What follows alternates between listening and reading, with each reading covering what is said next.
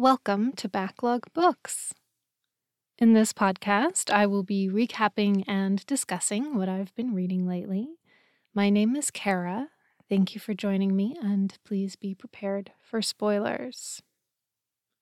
For Christmas, I was gifted a subscription to Book of the Month, which is a service where every month they pick 5 new books and you decide if you want one of them. If you don't like any of the options, you just skip for that month. This time I will be talking about the book that I got in December. I'm pretty excited. I picked my February books already, and they are on their way, but they have not yet arrived. I'm kind of excited to start reading more new releases. I very seldom pre-order books or read brand new books because of my stack of unread books from 10 years ago that I'm supposed to be working my way through on this podcast. Instead, we're going to talk about this brand new book I got in December. This time we are talking about A History of Wild Places by Shay Earnshaw. Here is the summary. Travis Wren has an unusual talent for locating missing people. Hired by families as a last resort, he requires only a single object to find the person who has vanished. When he takes on the case of Maggie St. James, a well-known author of dark, macabre children's books, he is led to a place many believed to be only a legend. Called Pastoral, this reclusive community was founded in the 1970s by like-minded people searching for a simpler way of life. By all accounts, the commune shouldn't exist anymore, and soon after Travis stumbles upon it, he disappears, just like Maggie St. James. Years later, Theo, a lifelong member of Pastoral, discovers Travis's abandoned truck beyond the border of the community. No one is allowed in or out, not when there's a risk of bringing a disease, rot, into Pastoral. Unraveling the mystery of what happened reveals secrets that Theo, his wife Calla, and her sister Bee keep from one another. Secrets that prove their perfect, isolated world isn't as safe as they believed, and that darkness takes many forms. This book was published at the very end of 2021. Our author, Shay Earnshaw, lives in Oregon. She has published several young adult books and even won the Oregon Book Award for her debut novel, The Wicked Deep. A History of Wild Places is her first adult fiction book. I have talked before about expectations setting you up for disappointment, and I'm afraid that I had expectations about this book. I misunderstood what I was getting into. I'm going to try to be nice because I don't normally read thrillers or mysteries like this, and it is a well-written book. It's thoughtful and a little bit spooky and probably a decent example of the genre. I just really thought it was going to be about legends and fairy tales and a magical community in the woods. And it wasn't. And that's on me for going in with expectations. Since there is a mystery aspect to this book, I want you to know up front that I won't be spoiling too much of that, nor will I be splitting this one into 2 episodes like I did for The Faceless Old Woman Who Secretly Lives in Your Home, which was episode 6 of this podcast. Stick around after the credits if you want to hear the spoilers for the mystery. This book utilizes several first-person perspectives. I'm kind of meh about multiple first-person point of views. I don't really understand why it's a thing. Spinning Silver by Naomi Novik does it, and so does The Scorpio Races by Maggie Stiefvater. both of which are books that I liked, but I struggled with specifically because of the multiple first-person point of views. For A History of Wild Places, I couldn't tell much difference between the individual voices. The writing felt similar for everyone, and it got repetitive, especially at the beginning when everyone was thinking about how much they're lying to each other. This book dips its toe into the magical realism genre.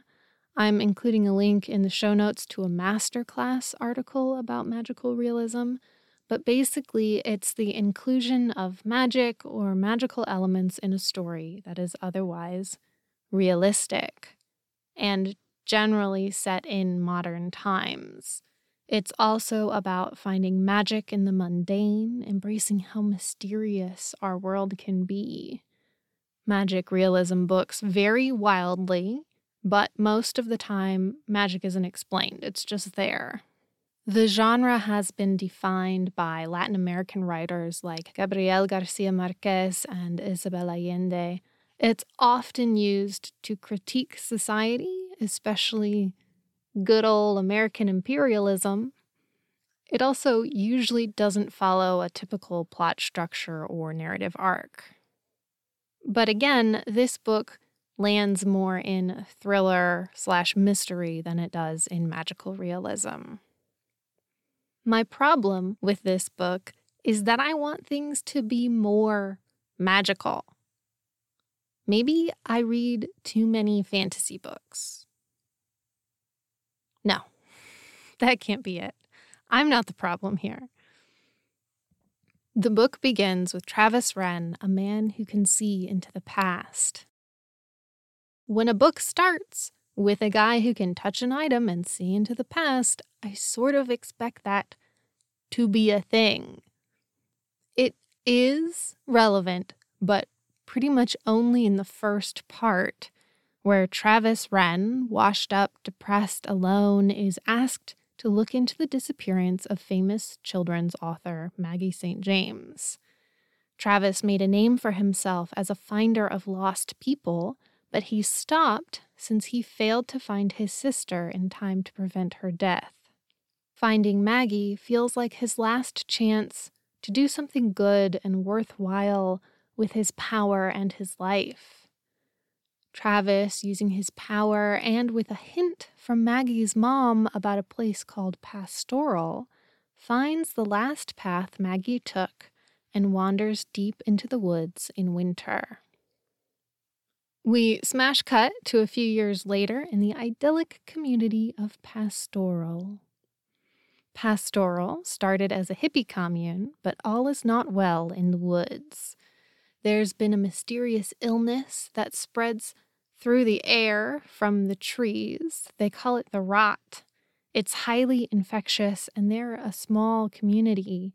Fear of the rot has kept them in their boundaries for 10 years, unable to go through the surrounding woods for help. They're so secluded that almost no one in the outside world knows where they are. Now, Earnshaw started writing this book in 2017. So any parallels with COVID and the pandemic are purely coincidental. The rot is metaphorical, too. The community of Pastoral has become more of a cult compound under their new charismatic leader, Levi. Everyone in Pastoral has secrets, and their leader is no exception. And like I said earlier, there's only so much of people thinking about how much they're lying to each other that I can really handle. Our point of view characters are Theo and Calla, a married couple, and Bee, Calla's sister. They all have fond memories of growing up together in Pastoral. Bee is blind and knows every inch of the land by feel and smell. She is in love with Levi, the charismatic leader, but they're having an affair and it's a secret. So they're lying about that. I'm not going to list all the things everyone is lying about. We would be here all day. Calla loves Pastoral. She feels at peace in the woods, living life without knowing what's beyond the boundaries. Theo, however, is restless. He's been sneaking beyond the boundary into the woods, risking the rot, the disease. He's been doing it for a year, going a little further each time, and he hasn't become sick yet. And one thing about all of these characters is that they were all either born in pastoral or brought there very young, so our point of view characters only remember life in pastoral. On one of his secret excursions into the woods, Theo finds Travis's abandoned truck and quickly becomes obsessed with unraveling the mystery it represents. Theo finds clues in his own house, a notebook with missing pages, indicating that Travis must have been there, even though Theo has lived here for years and has no memory of strangers arriving. It would be really big news in their small community if a stranger arrived, safe through the rot in the woods. A lot of the book is the tension between Theo and Calla, the sort of tenseness that comes from having secrets from your partner. He's been putting everyone at risk by going into the woods. And more than that, he wants to leave, to experience the world outside. Calla loves their life, and when she finds out what Theo has been doing, she's afraid he's going to ruin everything. But Calla also finds hints that there was a stranger staying with them. There's a charm and a book buried in her garden, a place no one except Calla ever goes. Everyone in town is on edge. They're fearful of the woods and fearful of each other, of their neighbors finding out any secret or admitting anything suspicious. The real breaking point comes when one of the women, Colette, has a baby. Her baby has a medical condition, and without care, without a hospital, her baby will die. Pastoral simply doesn't have the equipment or the knowledge to save her. The community is split. Many of them want to risk the rot to bring help back, but just as many agree with Levi, their leader, who says they should not go. They're committed to their town and their way of life, and part of that is accepting the dangers that come with living so secluded. I just want to put something in here real quick, that the baby lives. There are several people who die, but the baby is okay. Theo and Calla, spurred by their warring desires to leave and to stay, both obsessed with solving the mystery of Travis and Maggie and finding a way to save Colette's baby. They gradually realize they're not enemies, and they begin working together and slowly unraveling the story of these strangers. In the end, they face the rot at the heart of pastoral and finally go beyond the boundaries of their little town. But the world outside isn't at all what they imagined. There's something compelling, to me at least, about stories with a thread of escaping from the modern world and all of its noise. The endless advertisements and everything geared to collect your information and sell to you. And there's a thread of that in this book, because that's how pastoral started. But for all of its noise, our modern world does have good in it. And sometimes I think we forget that underneath all the noise. Overall, I guess this book was good. It's really not my genre, as I discovered, but I certainly read it in 3 days. I was definitely a victim of my own unrealistic expectations, which, again, I have only myself to blame for. But, in my defense, the cover and the website I got it from referenced legends and fairy tales. So, if you like thrillers and mysteries and stories about cults, you'll probably like this. If you want more things like this, you can try We Were Liars by E. Lockhart, or If We Were Villains by M.L. Rio, or watch the movie The Village, which I was obsessed with when I was 12. Join me next time to hear about Do You Dream of Terra 2 by Temi O. Have you read this book or next episode's book? I'd love to hear what you think about it. You can contact me at backlogbookspod@gmail.com. You can find the pod on Facebook at Backlog Books Podcast, where I post nice pictures that I take of the books that I read. The music is by Joseph McDade. You can hear more of his work at josephmcdade.com.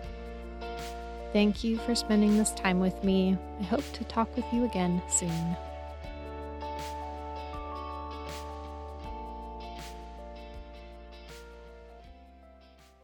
Okay, spoilers. Lots of spoilers. Don't listen to this if you don't want spoilers. Have I given you enough time to, grab your device and pause it yet? Theo and Calla are Travis and Maggie. They have forgotten who they were because the evil cult leader, Levi, hypnotized them. And we know this because B finds a book in his house titled How to Hypnotize People, basically. So it was just hypnotism? Really? That was the only thing? He was like, Levi gathered the whole town together every week so he could re-hypnotize them. For what? I don't even know, man. Also, their escape plan, Theo works as the gate guard in the town. But they don't leave when it's his shift. Instead, they wait until it's the one other gate guard's turn. Are you serious? And then they go to the modern world and they're like, wow, it sucks here. It's super noisy and stuff.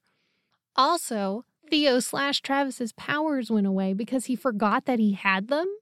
Are you serious? What? And then they start coming back and then he's like, I gotta go back to Pastoral so I'll escape from my powers. And I'm like, dude, that was the one magical realism element we had here and you're just gonna throw it away? I don't know, you guys. Thrillers. Not for me.